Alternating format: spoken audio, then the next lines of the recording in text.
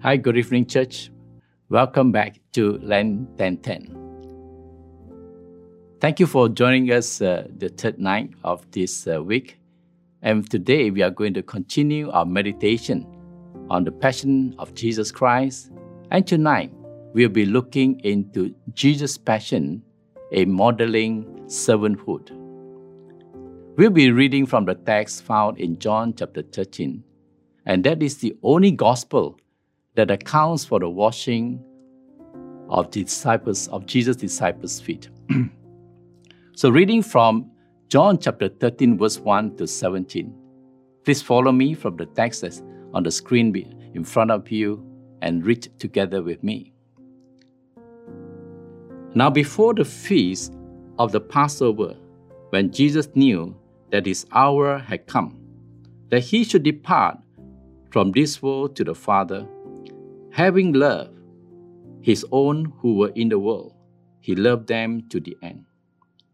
And the supper being ended, the devil having already put into the hearts of Judas Iscariot, Simon's son, to betray him.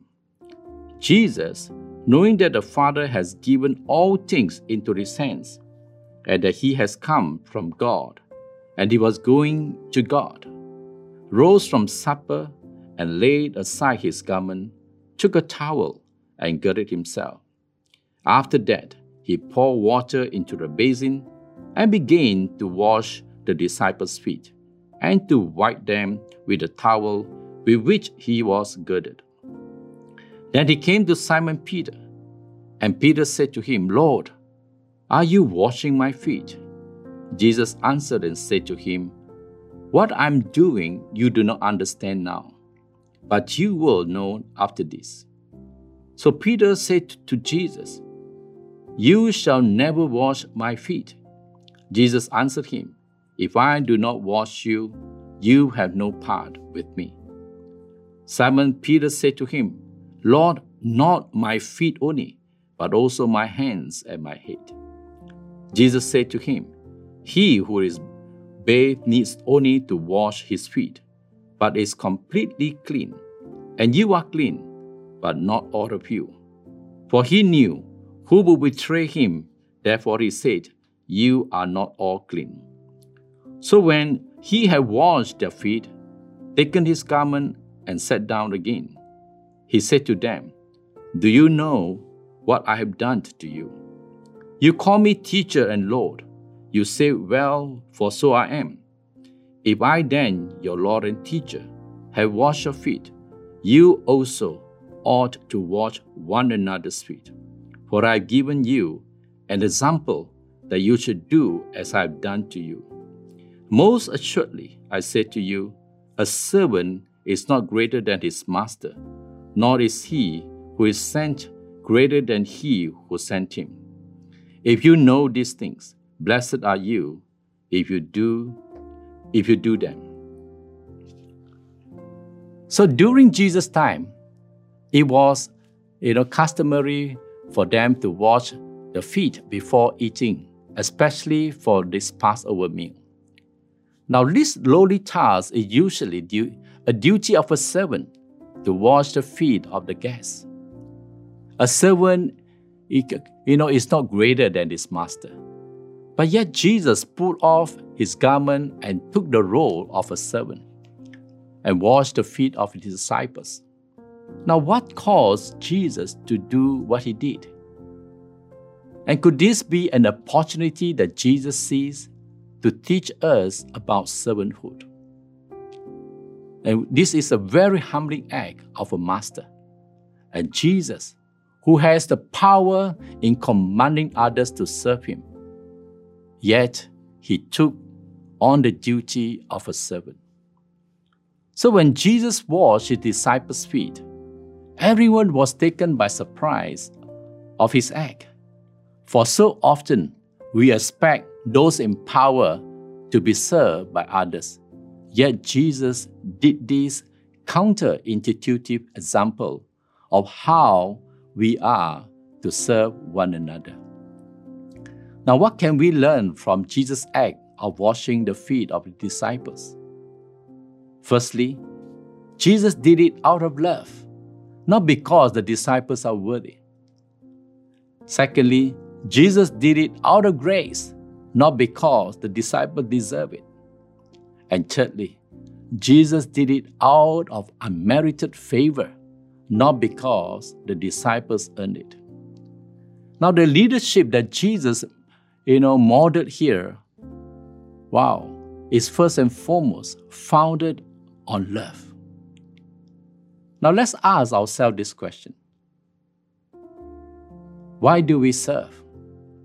Now, consider for a moment, what does serving mean? If serving means about us, then we are missing the point. Serving is not about our personal advancement, but advancing God's kingdom. And we serve because we want others to know who our God is and experience God's love. So in so doing, we too experience God's love ourselves. As the Bible says in Proverbs, as we refresh others, we ourselves will be refreshed as we serve. But now when it comes to Judas Iscariot's turn, Jesus washed his feet too, even though he knew that Judas is going to betray him and cause him to suffer and die on the cross.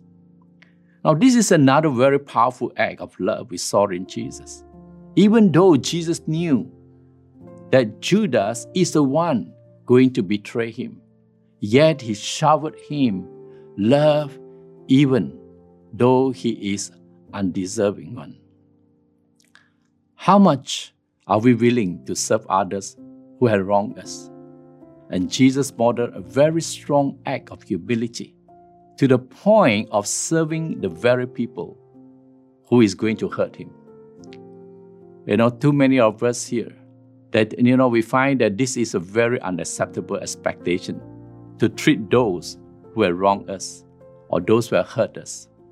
But Jesus has turned, the tide of humility to a very high level. And yet it does not take away his identity as the teacher and the master.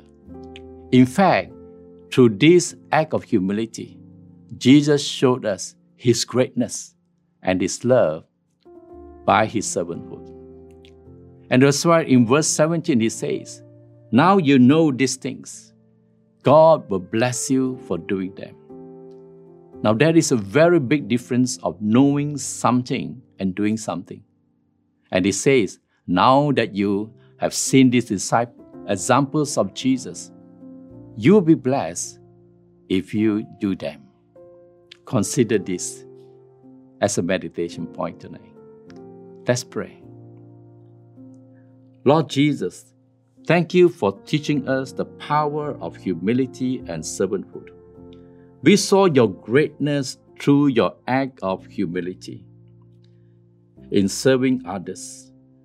Lord, we fall short of the mark of humility, and we want to seek your help to take away all our pride and arrogant ways. Transform us with the right attitude, that is to serve you and to serve others in the right spirit by honoring and respecting each other in the body of Christ. In Jesus' name, amen. Now tomorrow we will be looking into the institution of the Lord's Supper.